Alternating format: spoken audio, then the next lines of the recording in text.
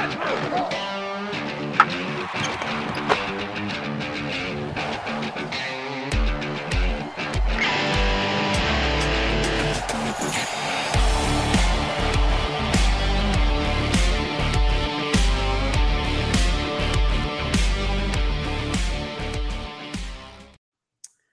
is up, ladies and gentlemen? Mikey McNuggets, Earl the Pearl, Anthony Antonelli here for your latest edition of the Behind the Glass podcast.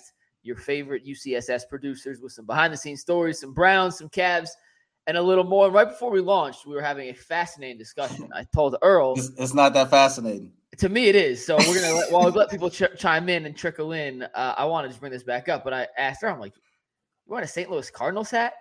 And this is one of the instances where two things are true at once. Yes, it is a St. Louis Cardinals hat, but in Earl's mind, and Earl's also right. I'm not saying he's wrong. It's a Lakeside hat.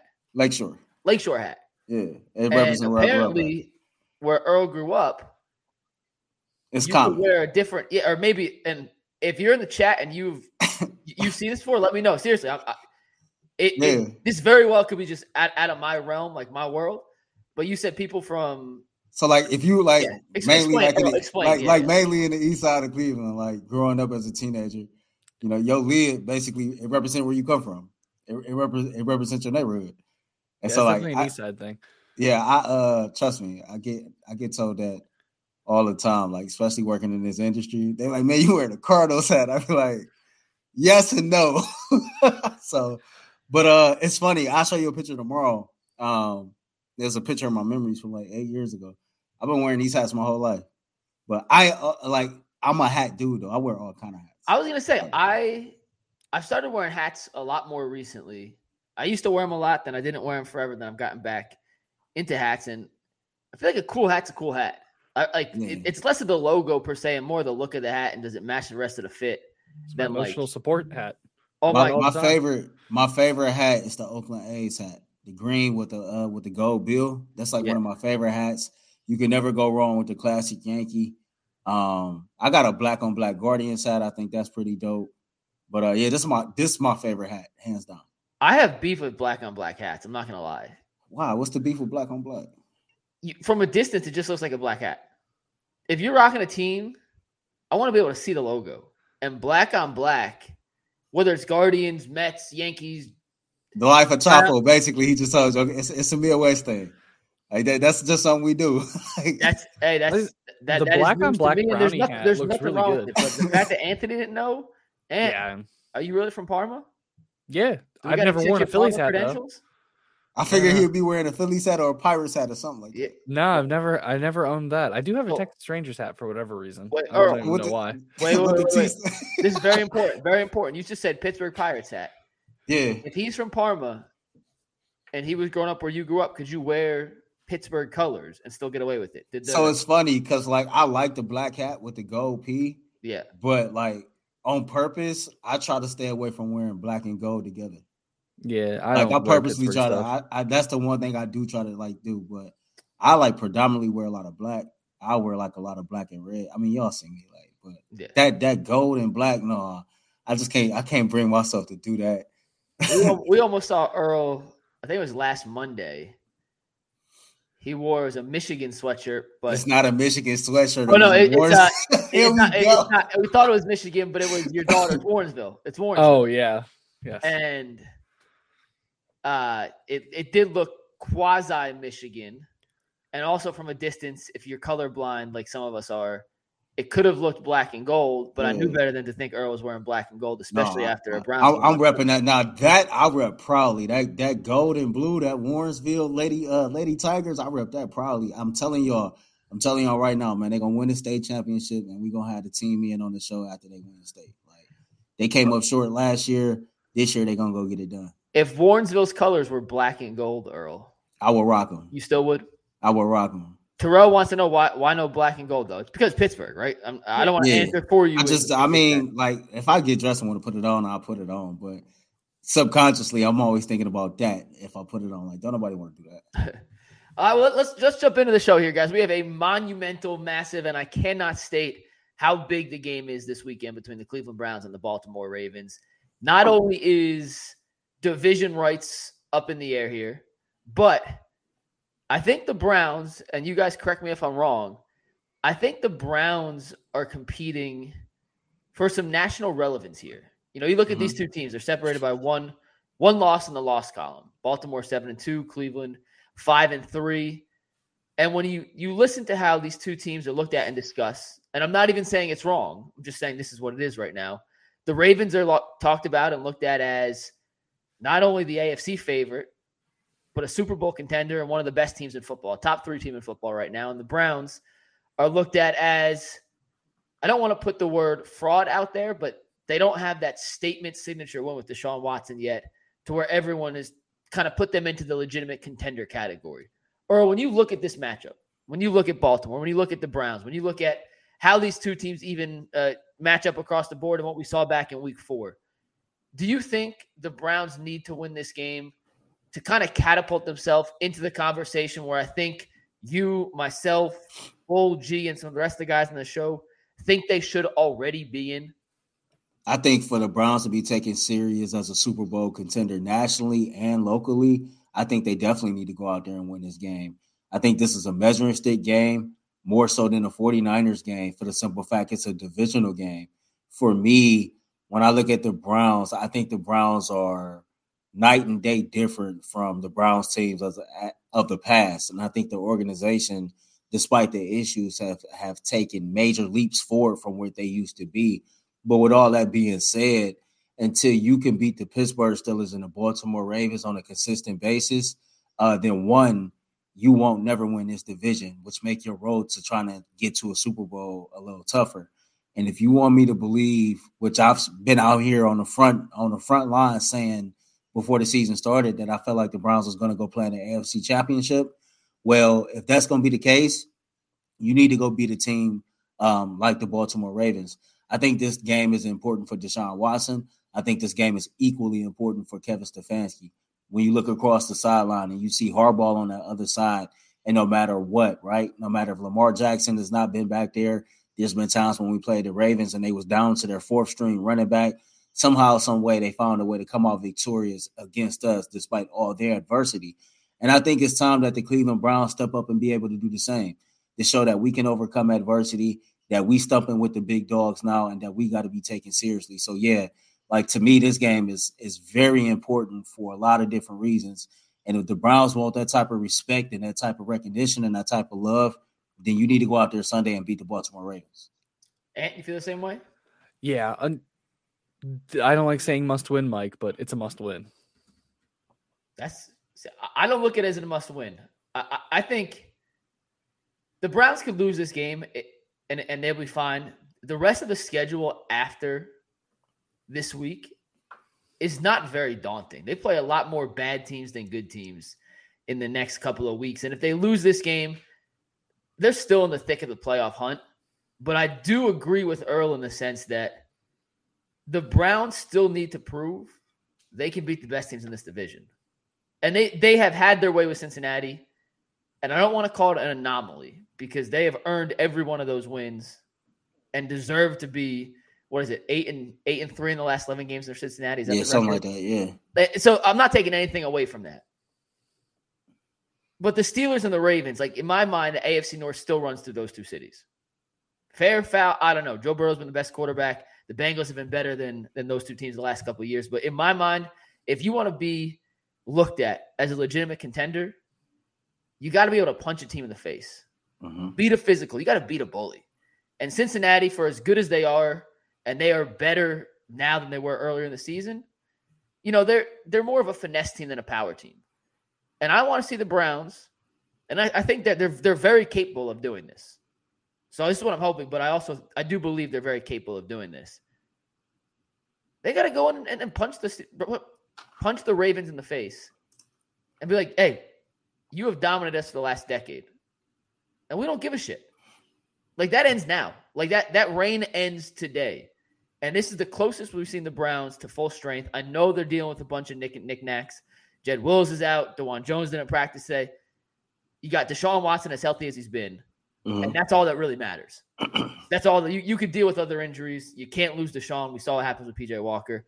I do think to be looked at in the vein that we see them, I do think it's a game that they have to go out and prove they can compete with the best teams with Deshaun Watson on the road.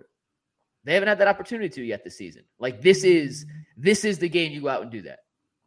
I mean, yeah, I couldn't agree with you more. You talk about those being power teams, and I think the Cleveland Browns are a power team as well.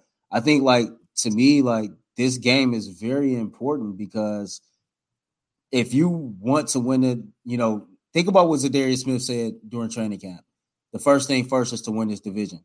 And if you truly have a shot at winning this division, you got to win one of these next two games. With the Ravens game in particular, I think about some of the comments Myles Garrett has made. I think about what David Njoku said on our show. Shout out to the Njoku brothers, by the way. Yes, but this team is that they close knit, right? They believe in one another. They believe they can beat anybody, and they believe that they can overcome any amount of adversity. And to be totally honest with you, for as much as that we sat on here, whether it be behind the glass, Browns post game, or on the Ultimate Cleveland Sports Show, and bitched and complained about all the issues with the Browns, everybody from Kevin Stefanski on down in some type of way have overcome some adversity this season. And so this team is definitely battle tested, which is why, I have all the confidence in the world that they can actually go into Baltimore and beat the Baltimore Ravens. I think they got a bad taste in their mouth from that first game. And quite honestly, I think that was the turning point to where us in the media locally and then the fans started to become skeptical. When they went out there and the whole Deshaun Watson drama started and, we got our ass whooped at home versus the Baltimore Ravens, it seemed like that's when all that drama started.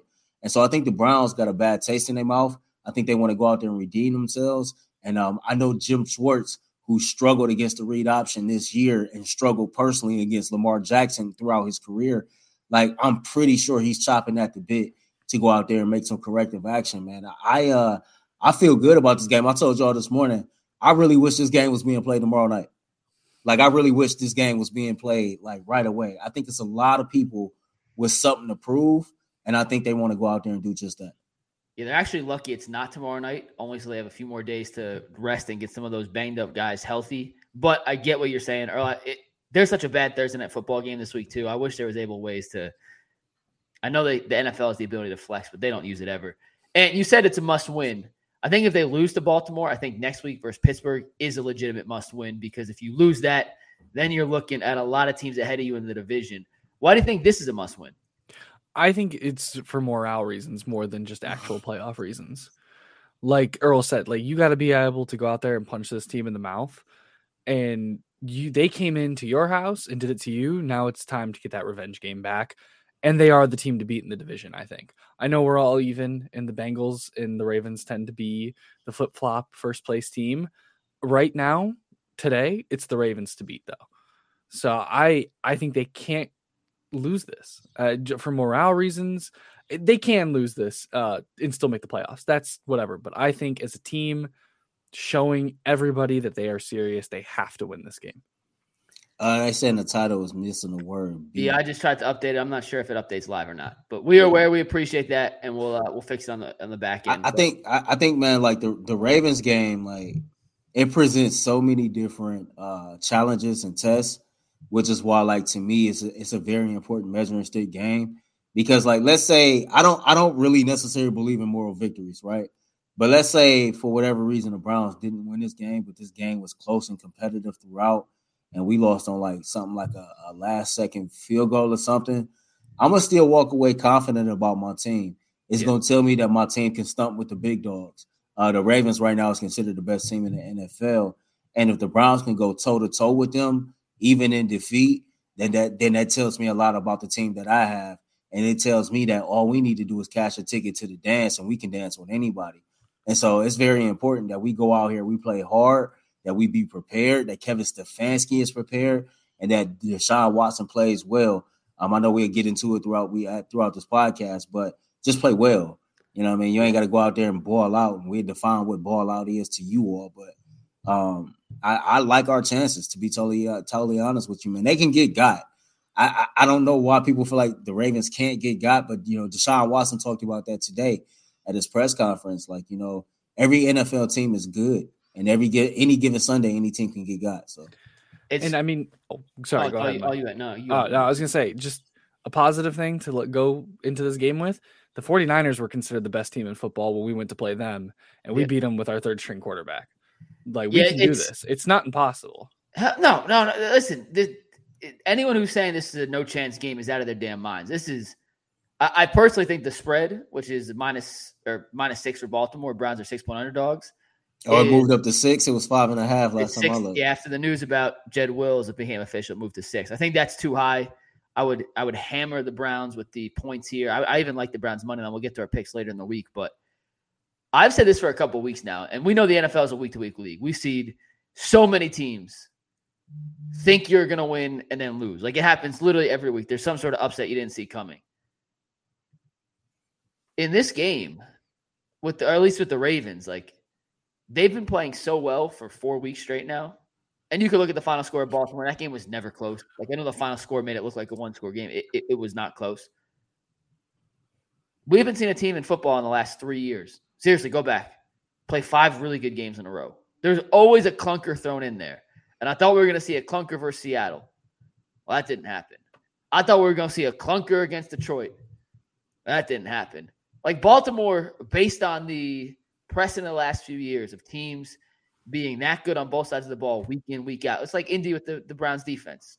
They play 10 times. There's only one time that Indy's putting up 38 points on that Browns defense. Like, it just happens. Right. Ravens are due for a clunker. And I was thinking it was going to happen twice in the last 3 weeks. It has not. So I'm banking on it happening this week. You can't think that it's going to – you can't prepare like it's going to happen.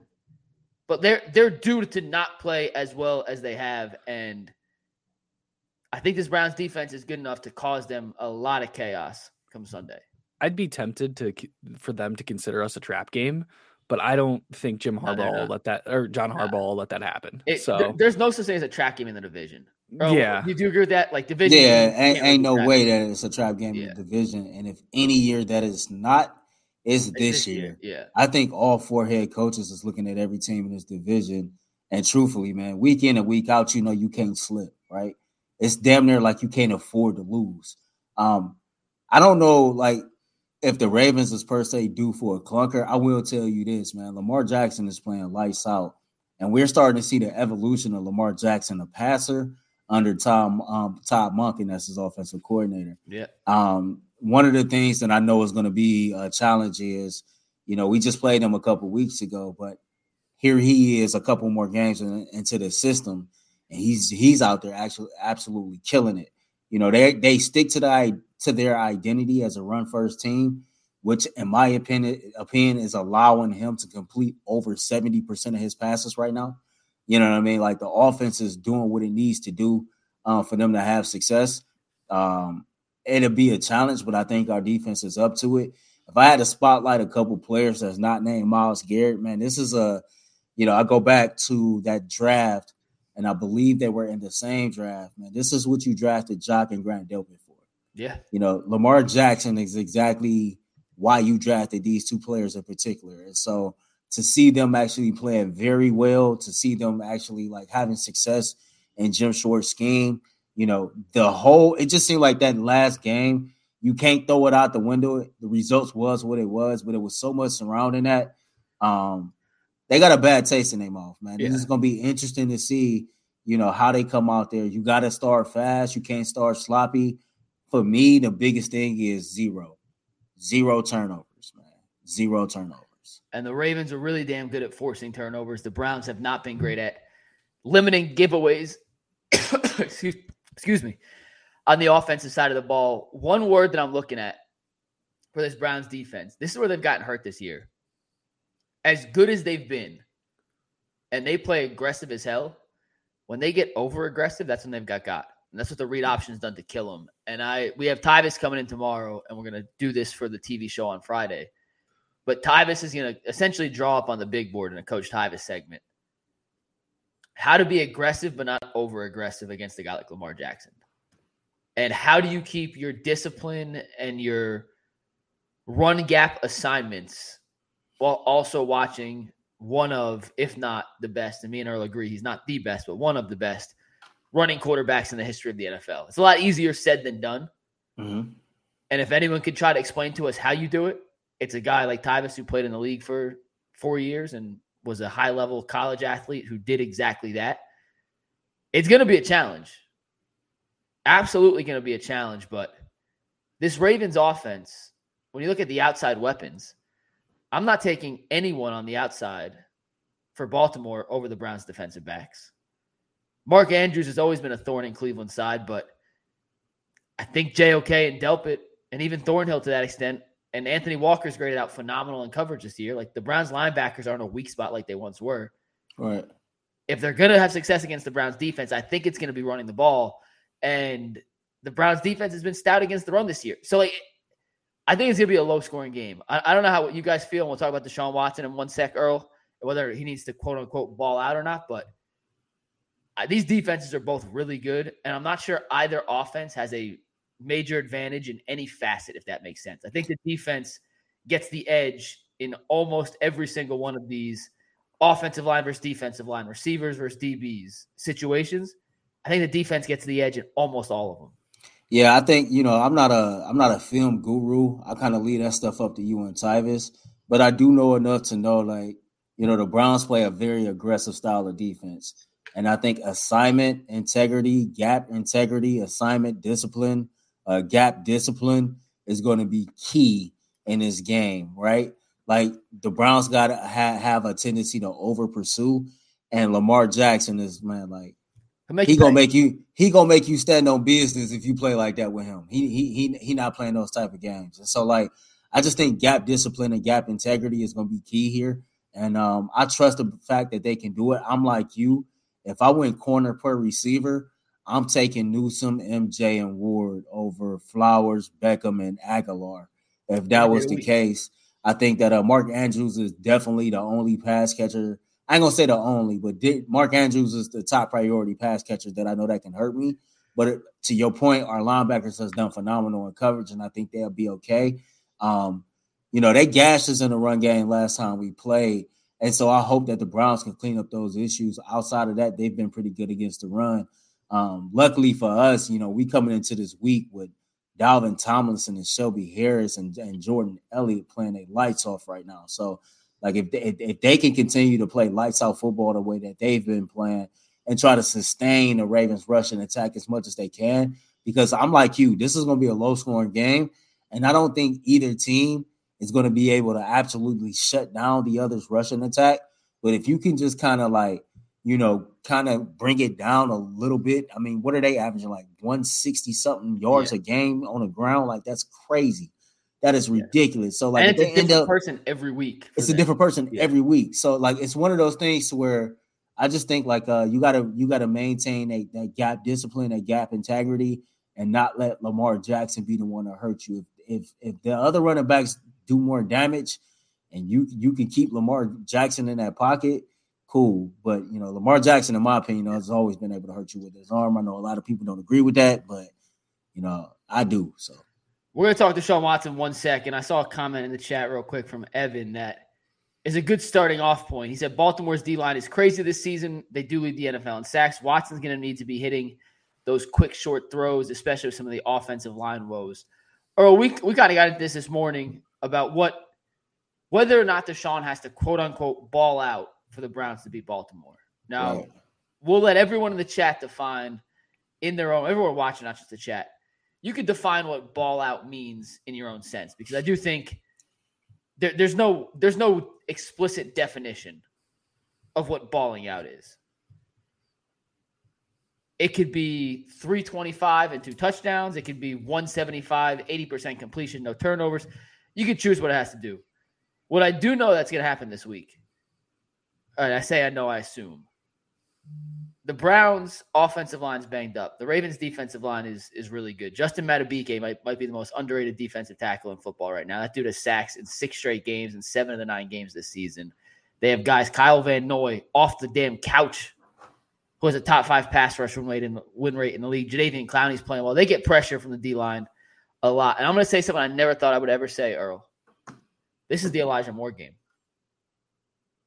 This is the Elijah Moore game. I think Deshaun's got to throw the ball and get out of his hands very quickly, like very, very quickly.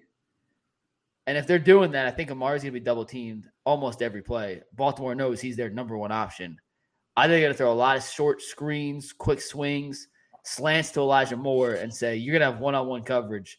You got to beat a guy, make a play, get us some yak yards. I don't know if I love that. I just think that's what the defense is going to force the Browns to take. And if there was ever a game and a matchup for Elijah Moore to prove everyone in the preseason who thought this guy was the second coming of Jesus, right? It's this weekend against Baltimore. I'm serious. So for me, like the whole definition of ball out, like everybody got their own opinion of what ball out is. To me, a quarterback balling out in today's NFL is like 325 plus 3 touchdowns. You done completed 70% of your passes, right? Like to me, that's quote unquote balling out. Like that's going crazy out there. I don't think Deshaun Watson has to do that, right? I never felt like, and it's funny because I got to go back and find a clip. We talked about this before the season started. I've never thought at any point during this season that he had to do anything like that. In fact, I said on one of our shows, if Deshaun Watson didn't throw for 300 plus yards and 3 touchdowns at any point this season, but was able to play to the level that he played at against the Tennessee Titans, that was good enough for me. It might not be good enough for everybody else who's worried about him being paid elite money and they want to see the stats match that. But if that's what I can get week in and week out, I'm cool with it. I think that this is going to be a total team effort. I think that the running game needs to be stout. I think Leroy made some great points today. I know the yards per carry get brought up a lot as far as, them averaging anywhere from 2.7 to 3 yards a carry, but them being able to run the ball 40 times minimum over the last 3 or 4 weeks and still gained over 125 yards plus. I think that says a lot about how effective they can run the football. And I think you still got to lean on that. I don't know if this is the Elijah Moore game or not, to be totally honest with you. I do know that David Njoku throughout his career that had some pretty big games against the Baltimore Ravens, and I expect him to actually be able to do the same this week. And yeah, the Elijah Moore game? I actually – it might be. I would lean more towards Njoku as well with Earl. But I don't think he has to ball out for this. I do think it needs to be a total team effort with the defenses both having the edge, like on either side, like you said earlier. I don't expect him to go out there and put up 400 yards, 325 yards and 2 touchdowns. If he gives me 185 with maybe a run-in touchdown and 1 passing touchdown, cool. Like I need the whole team to come out and play this week. Yeah, I think it depends on your definition of ball out. Like 325 and 2 touchdowns, they can absolutely win if he does not throw for 325 and 2 touchdowns. I don't expect either offense to put up a ton of numbers. Do you think? I really don't. Just on the Deshaun Watson, because I know Bull kind of touched on that earlier today, and I strongly disagree with him. He said, the Browns traded for Deshaun Watson to come here and be a superstar. Do you believe that a lot of people believe he has to like be a superstar in a stat column in order for them to say, okay, this is worth the trade? During the regular season, yes. In the postseason, just win. So basically, you saying people will change their mind? I think it's not a perfect example, but it's like buying a Ferrari to take your kid to school and never taking it on the highway. It's like buying a Ferrari and never going more than 25 miles an hour in a Ferrari. Like the Browns went out and purchased the top line model of whatever they're doing. And if he's going to be a quote-unquote game manager where his only real duty is just don't turn the ball over, you're just not maximizing that asset's full potential. I think that's more of the – and at the end of the day, if you win, it doesn't matter how you win. Like at the end of the day, winning's more important than any touchdown statistic, any passing yard statistic, any accolade. I'd rather have him go 11-5 every year than win MVP and go 4-12. So I'd rather take a win. But I just think when you make a move for a player of Deshaun's caliber, you give up as much as you did for him, which I totally agree with, by the way. Mm-hmm. I would make that move 100 out of 100 times. It comes with the expectation that he will do more than what you had before. And you make that move to give your offense the most opportunities and options to be an efficient, effective, damn near hard or damn near impossible to stop offense. And we just haven't seen that yet from him. Not saying it can't happen, but I don't think we've seen it yet. But that's the thing. We haven't seen it yet, right? Do I feel like we still could see it? Honestly, internally, I feel like, yeah. I feel like we're not there yet. I kind of go back to what Mary Kay Cabot said, I think in week 2, that the install of this offense, getting to know this offense is the chemistry between Kevin Stefanski and Deshaun Watson. Like, all those things are still being put in place. Those things take time. And the fact that he suffered injuries this year and had to miss games on multiple occasions this year, it really didn't hurt the consistency of, gelling with him and Stefanski in this entire offense. And that's not me making excuses. This is just me going off of one of the most trusted beat reporters that's around these two more often than I am, information that's given to me.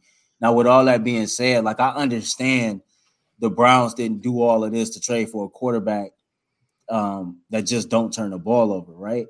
But at the end of the day, I think that we try to be too sophisticated with our takes. I think we try to be too sophisticated with the outlook, when in reality, for every quarterback, it's so simple. Like Mike, Tom Brady was a game manager, right? And it won him Super Bowl on top of Super Bowl. Was Brady a game manager? But hear me out. Yeah, of course Brady was a game manager. I think every good quarterback, even an elite quarterback, is a game manager. An elite quarterback, Peyton Manning was a game manager. I think Joe Montana was a game manager. Every elite quarterback is a game manager. A game manager is somebody who understands his offense, understands what he's seeing on defense, and can be able to make plays without turning the ball over. That's a game manager. You're managing a game. Like, if you break it down in its most simplistic form, that's what a game manager does. Well, I guess then those guys. That's why I'm saying people be trying to be too sophisticated. Then those guys are all game breakers, and Deshaun, based on what the Browns gave up for him, whether you agree or not, should be in the category of a game breaker, not a game manager. Then. But is he capable of being a game breaker? Yes. We hope so, yeah. And I don't think anyone's writing Deshaun off yet. Like, I don't think anyone's saying he can't be that. It's just, to this point, the return on what you gave up for him has not been what you gave up. Now, that could all change. And he wins, awesome. But, like, I think it's fair to say, to this point in time, as of today, November, the 8th? Deshaun has not had the return on investment that the Browns gave up. Now, that could change. Win, and it all changes. But to right now, the Browns didn't make the trade for Deshaun Watson to get Jacoby Brissett. The Browns made the trade for Deshaun Watson to lead them to a Super Bowl, regardless of how it looked. I think people get taught. He hasn't done that yet. He hasn't done that. But, like, and as far as the stats, people get too caught up in the stat department.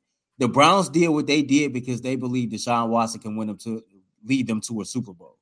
However he does that, I don't think fans would give a damn.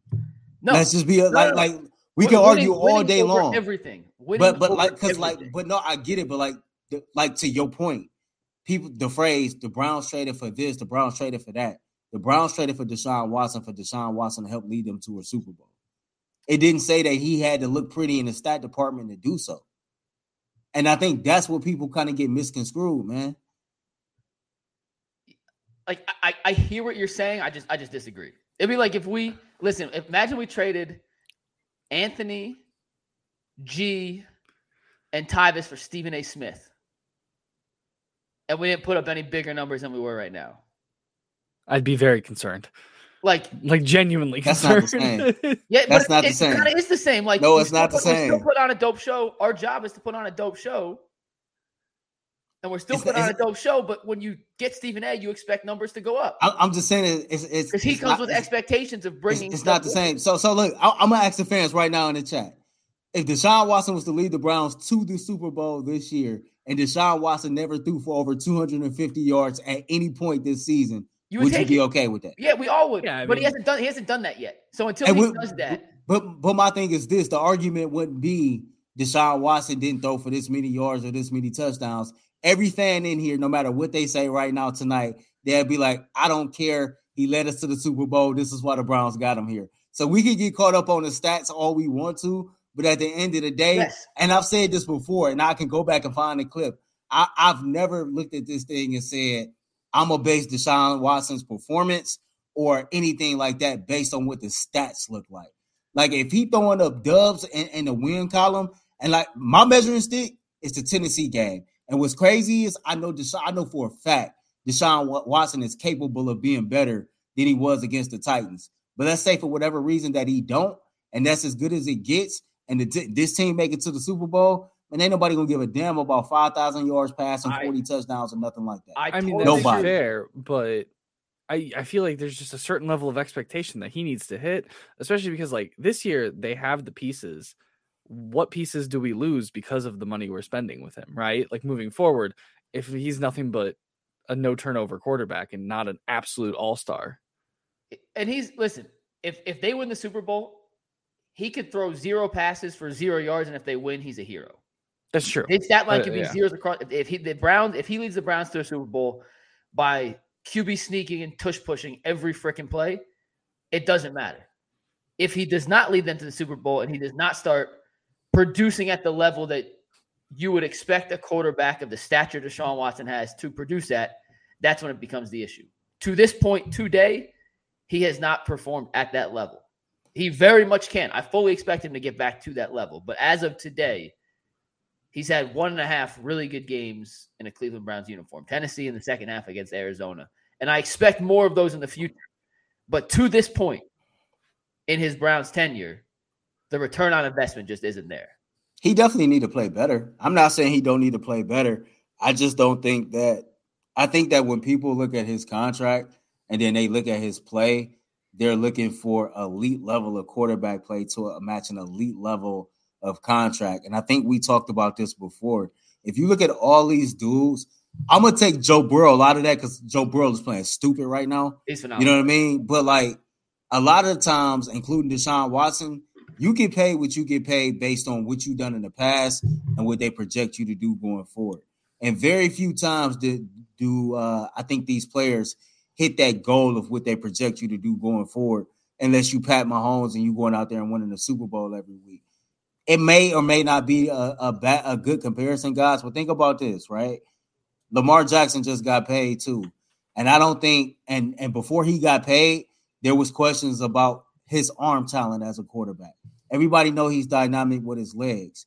But if you look at how they're winning games and if you look at how he's playing, I don't think nobody is complaining that Lamar Jackson is not throwing for 300-plus yards or even rushing for 100 yards a game, right? He's doing what he's got to do to lead his team to victory every week. And if Deshaun Watson can elevate his level of play past what he's been playing and just lead his team to victory every week, then that's good enough. Yeah, I mean, you're right. If you're using the caveat of if he wins a Super Bowl, who cares? You're right. I mean, that's all he has to do. You are right. Earl, I hope in this instance, I am wrong because that means the Browns have won a Super Bowl and we all win. So for this case, I hope I'm wrong here. I hear what you're trying to say. I'm just saying, like, I get it, but we gonna jump up and down and we gonna go crazy over the stats every week. But if the Browns make the playoffs and they make a Super Bowl run, that means that Deshaun Watson did more than enough to lead you to victory, more than he done led you to defeat. And when we sit up here having these conversations, ain't nobody gonna worry about how pretty it looked or anything like that. You can say whatever you want to say, and it's all about perspective, right? About why the Browns bought him here. They bought him here to do this, that, and the third. Deshaun Watson can throw for 350 yards, 3 touchdowns every week, and the Browns don't win the Super Bowl, and it was all for naught. Yeah, you see what I'm saying? Look at Houston, yeah. But, I mean, the Browns are also 2-1 with P.J. Walker quarterback. So, like, yeah, but Deshaun Watson, if I'm not mistaken, got a 500 record as the starter as the Cleveland Browns quarterback, even as bad as it's been.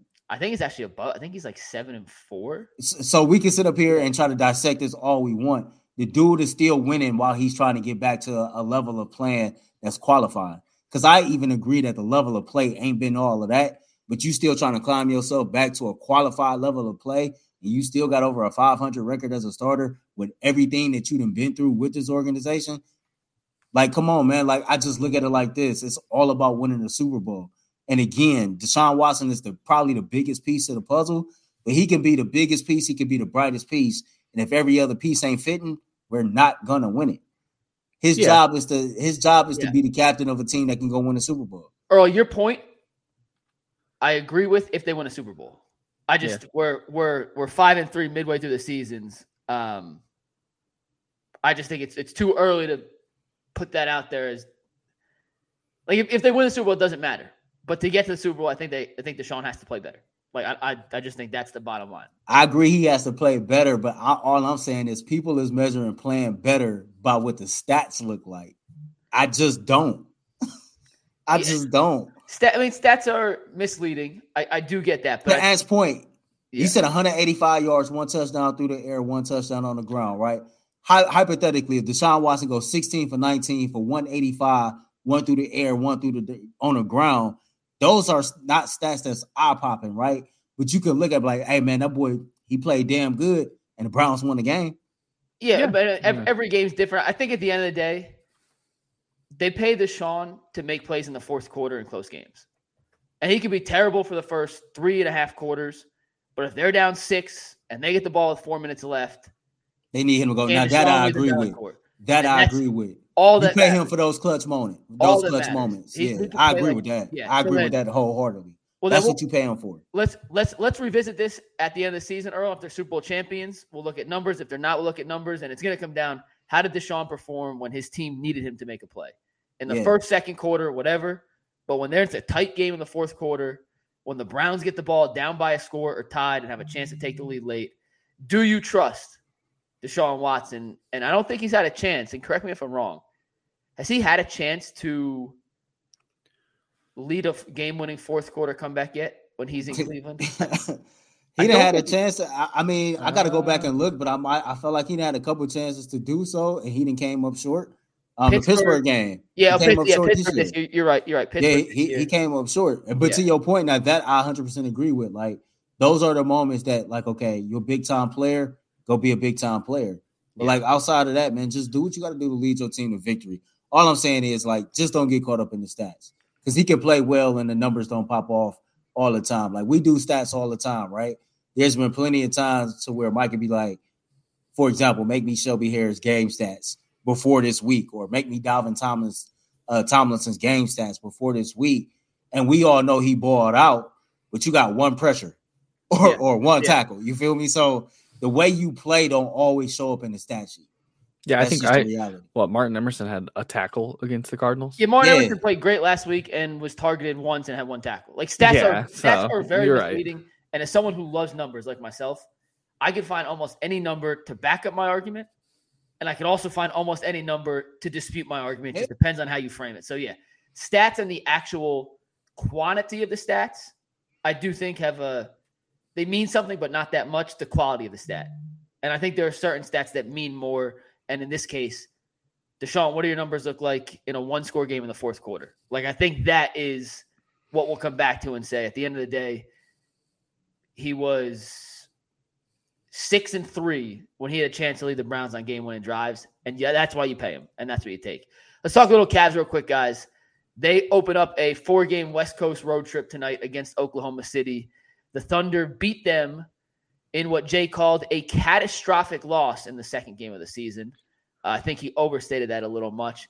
In the rematch, Earl, I know what I'm looking at is how Evan Mobley and Chet Holmgren, kind of match up. Holmgren got the better of Mobley in the first matchup. It was his second NBA game, and that guy looked, I don't want to say it again, but he looked like the unicorn we were promised here in Cleveland.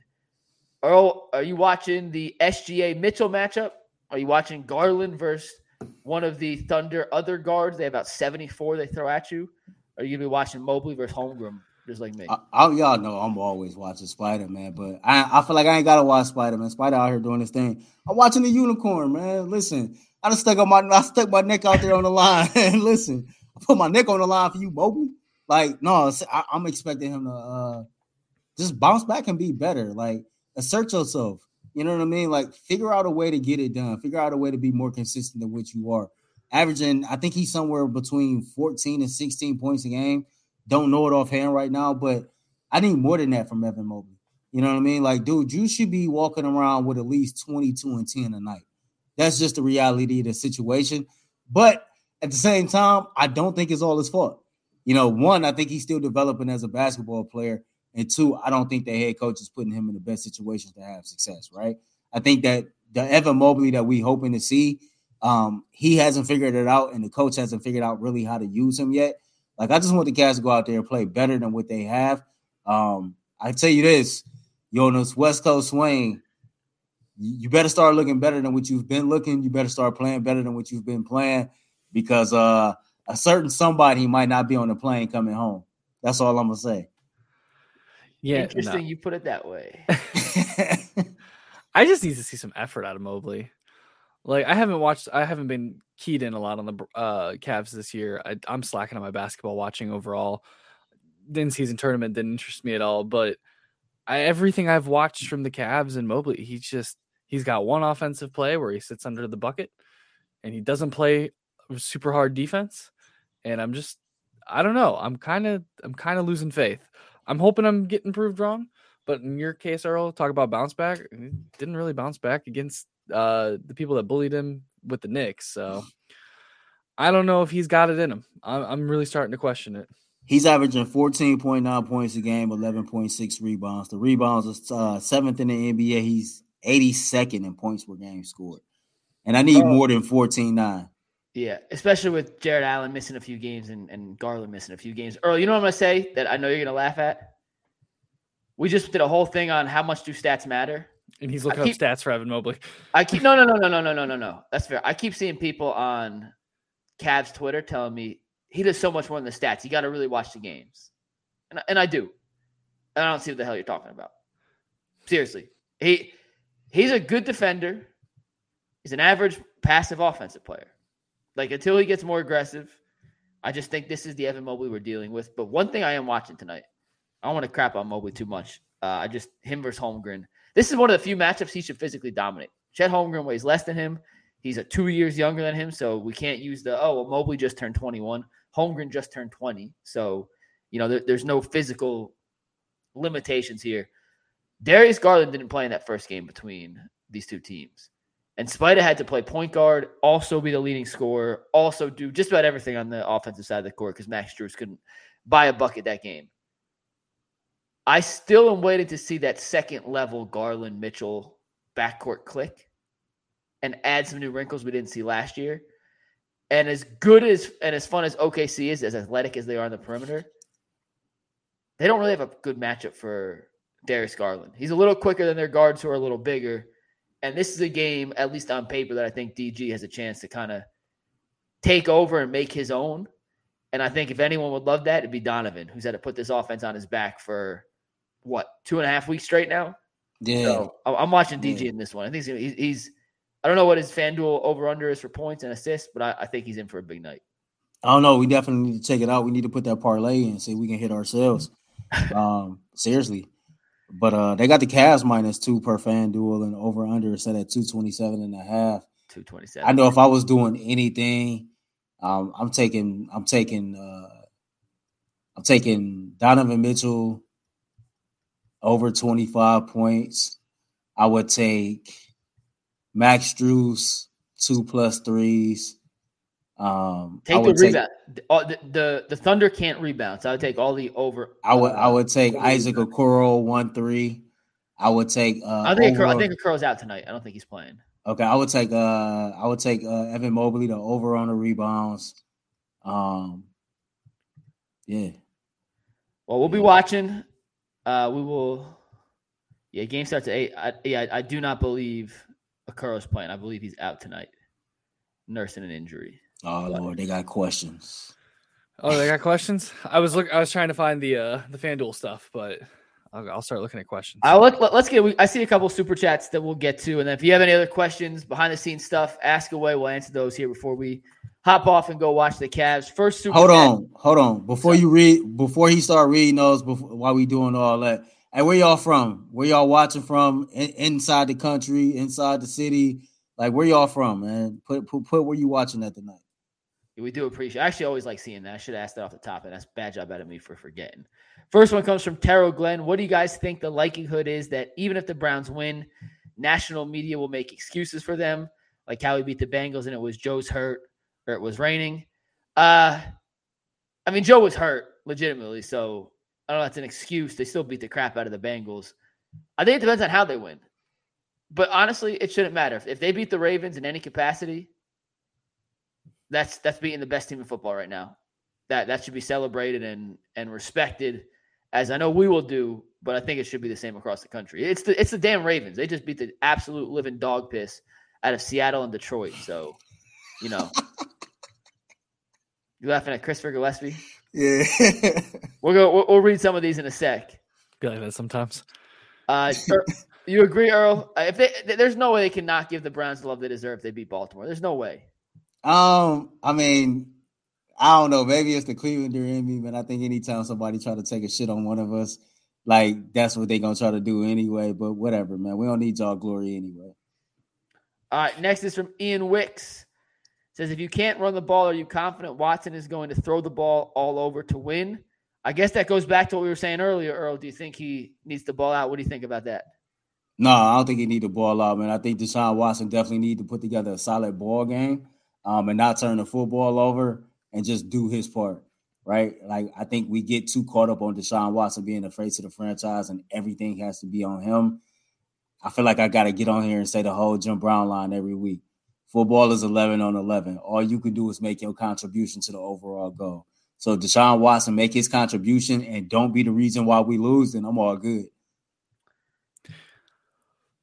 Ant, you want to chime in? Oh, yeah, sorry. I was reading all the questions. Yeah, no, like I said earlier, he no turnovers, like a touchdown in the air, touchdown on the ground. I'm happy as long as we win. I think it's going to be a dogfight. Either way, low scoring. Next is from Nick H. What is Schwartz's record going against teams for second place? I have no idea off the top of my head. I apologize, Nick, but I'll have to do some research on that. Jacob M14 says, what do you guys think about the Myles Garrett interview on the Pat McAfee show? Did you guys see that? I did not. I did see that he wanted to be a Brown for life, though, but I don't think that was the Pat McAfee interview. No, he said the same thing on the Kay Adams show. It was I watched it. Myles is a cool dude. Like he marches to the beat of his own drum. He does things a little different. He did the interview in his man cave, which had dinosaurs and dragons and all these little things that Anthony has on his desk that I don't really know what they are behind him. And he had a giant, literally those things. Yeah, exactly. He had a giant Jurassic Park mural painted in his office on the wall. That's so cool. Listen, Pat McAfee's the GOAT at what he does. The way he gets guys to let down their guard and just kind of hang out is what we strive to do on UCSS. I think we do a really good job of that with guests that we have come on pretty regularly. When we have athletes on, we're still trying to build up the credibility with them to feel completely at home. But it was a good interview. If you didn't see it, go check it out. Myles said he feels like he's at the peak right now, at his own personal peak. Like he said, this is about as good as I'll ever get. So it was definitely worth listening to. He also said he wants to be a Brown for life. DJ Brobot says, tell Earl to take off that Saint Lunatics hat. Lunatics. He said Saint Lunatics. The wrong side. The wrong stuff is draining his brain. My homie's talking points are coming in sideways tonight. Mike, have you ever heard of the Saint Lunatics? Okay. Before I answer, can I just explain why I'm having so much trouble reading? Can I just laugh at this comment real quick? I have my what does that say? Hold on. I love my emoji is something else. And I thought this was good. That is funny. I don't have my contacts in, so I'm trying to squint to read. So Saint Lunatics. I mean, I'm guessing it's a St. Louis joke. I'm not 100% sure. No, the St. Lunatics is a rap group. Oh, see, Nelly had a bunch of friends, right? It was like Murphy Lee and all of them. Nah, I'll be honest. They made a rap album. They made a video. And that was it. I've never I like hip hop. I'm not going to tell you I'm a music fanatic. I don't really listen to music, so I wish I knew more. Mike does not listen to music. He said, I'll just listen. Look, Lawrence, the song Nellyville on the album Welcome to Nellyville was fire. I can spit the intro to Nellyville to this day, man. Let's hear it. No, I'm not doing. I need the beat. I'll play the beat. Hold on. Nah. We're gonna get demonetized. Yeah. All right. Nathan G says, when is the behind the glass meet and greet? We actually had our first discussion about that last week, and we are trying to figure out a date, time, and place that would work for everybody. So stay on the lookout. But it is coming. I promise you, it is coming. It is coming. Evan419 says, with Mikey pissing Bull off yesterday, who is the most fun to mess with on the panel, and what is the easiest way to mess with each guy on the panel? And let's go around the horn. You can start with that one. Oh, for me, it's Tyvis, and I think that's just because like he's the closest to my age. Out of everybody, I think, because he's only 29, so he's even closer than you are, Mike. And I don't know why. I can just say something to Tyvis, and his reaction kills me every time. So Ty is my vote. I love messing with Ty. I like messing with Bull. I try to make Bull mad because like I think like Bull pisses me off a lot. Like full disclosure, Bull pisses me off a lot, and I don't know if he pisses me off a lot. Like everybody got their pet peeves, right? Like I have this pet peeve about being cut off when I'm talking. I feel like it's the most disrespectful thing in the world. It's to cut somebody off while they talking, and like that really, really gets under my skin. So any chance I get to piss Bull off, I take it. Like so when he heard me counting, when you told him he had 30 seconds and he got mad, oh man, that was everything. That was beautiful. That made my day. That made me happy. We and Bull we've discussed we are all good. There's no hard feelings. I promise you. Bull is my favorite to mess with too. I do it in little different ways. Bull hates when we abbreviate stuff. So in the rundown I send out every night, I abbreviate practice to PRAX every time. I abbreviate season to SCN. He does not like any of that, which is weird because it's just less for him to read, but he can't stand that. Who else? I mean, like, listen, they're all fun to mess with in different ways. No, Evan, right? No, Evan is right. He said we've been on the air for a year and a half. I'm just trying to get one ad read in. The ad reads are really what killed me. But I'm just trying to read. Yo, man. So, like, you know, like I enjoy when I'm on that panel, and like y'all can understand where I'm coming from. I'll be trying to tell I got a 79-year-old grandmother from Alabama. Okay, you follow me? She cannot stand seeing her grandbaby getting cut off every time I go make a point. It puts her back in a bad space.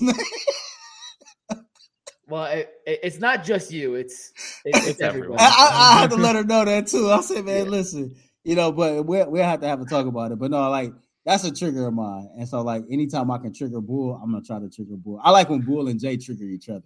That'd be funny. That's my favorite too, because those two, and I swear this is no BS. This is all legitimate.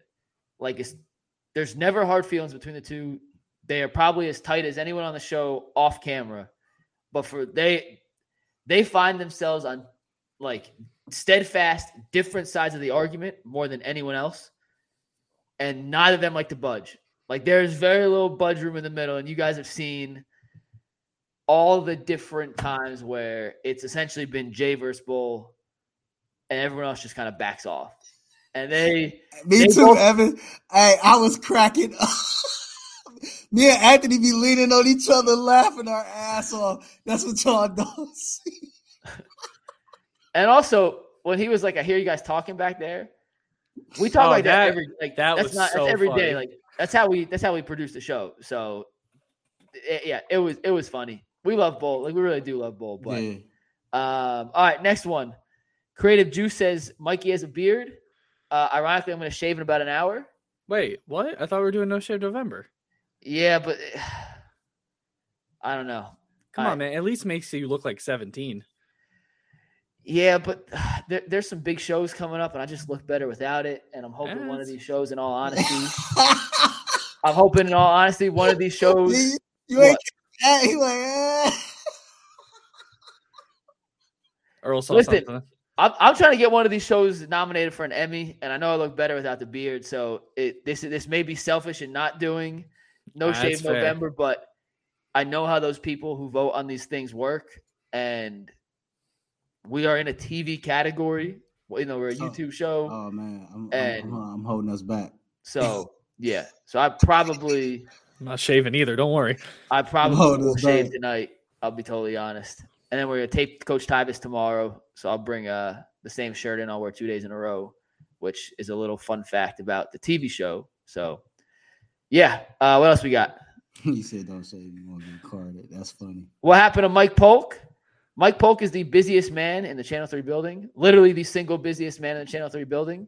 And his schedule, when they added like 7 new things to his schedule this year, he was like, "Hey, I love you guys, but I'm not around. Like, I can't give you a consistent schedule." So he unfortunately parted ways with UCSS. No hard feelings. We love Polk. We see him every day in the building. You hang do? out with Polk. I haven't seen him since the softball game. He's so busy. I seen Polk last week. Oh yeah, man, I haven't run see him into when him in a while. I go up and ask Yak questions. I usually see him in the newsroom, Yeah. but all right. he's literally the man does not stop moving. He's the He busiest getting man in the money. building. He out here It's getting true. some money. Yeah. So that is where Polk is. And I think that's gonna wrap us up here, guys. We appreciate it. Oh, actually, before we do that, I gotta scroll back up. Earl asked where people were tuning in from. We're gonna give some shout outs real quick. Where is it? All right. I think we're here. Soul Train said watching from Orlando. Big Chuck and Lil John, Akron. Evan 409 in Jay's hometown of Chagrin Falls. We have Tony Maselli from Long Island. Nathan Tony Maselli. That's a Long Island name. I've never heard one. That's a lot. Tony, what's up? Hey, wait, real quick. Tony, did you watch the John Gotti documentary on Netflix? I did. It was fire. I heard it was good. Yeah, rest in peace, John Gotti. Nathan G from Lorraine.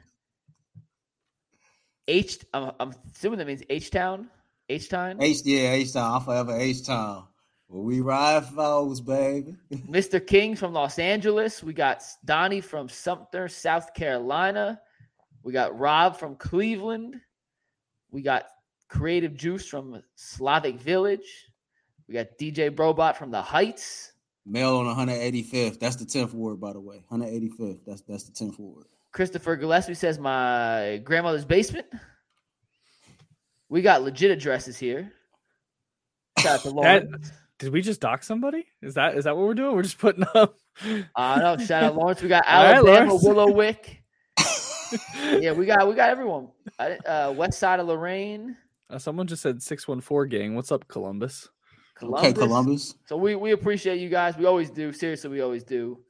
And we are back tomorrow. We gave you a little preview of Friday's show, by the way, just so you guys understand. A couple of this is some stuff we're going to talk about on Friday. But Creative Juice says that's not an address. Do not worry. So we're all good. Last thing. I need to give a shout out. I got to find the tweet. But I got to give a shout out to somebody who's probably not even watching right now, but this was objectively hysterical. Is this the tweet you read when we were walking back yesterday? Tattoo? Yeah. No, this is. Hey, why you doing that? You see this right here? They know what it means. They know what it means. Lakeshore? Yeah, they know what it means. See? All right. West Side Kid. So Bull tweeted my best Ohio weed name, and he called himself Adam the Bowl, BOWL. His what? And then shout out to Matty Ice. Matty, if you're in here, this was hysterical. He tweeted at Ultimate Cleveland Sports Show, cue the intro. Smoking Jay Crawford, Adam the Bowl, Garrett Burning Bush, and it's Mikey McWeed Nuggets. And I sung that in my head, and here's a tweet. And it came off as just a flawless. I can't say it as well as I sung it in my head because we all sing better. But that was funny. So shout out to Matty Ice for legitimately making me laugh. That's so funny.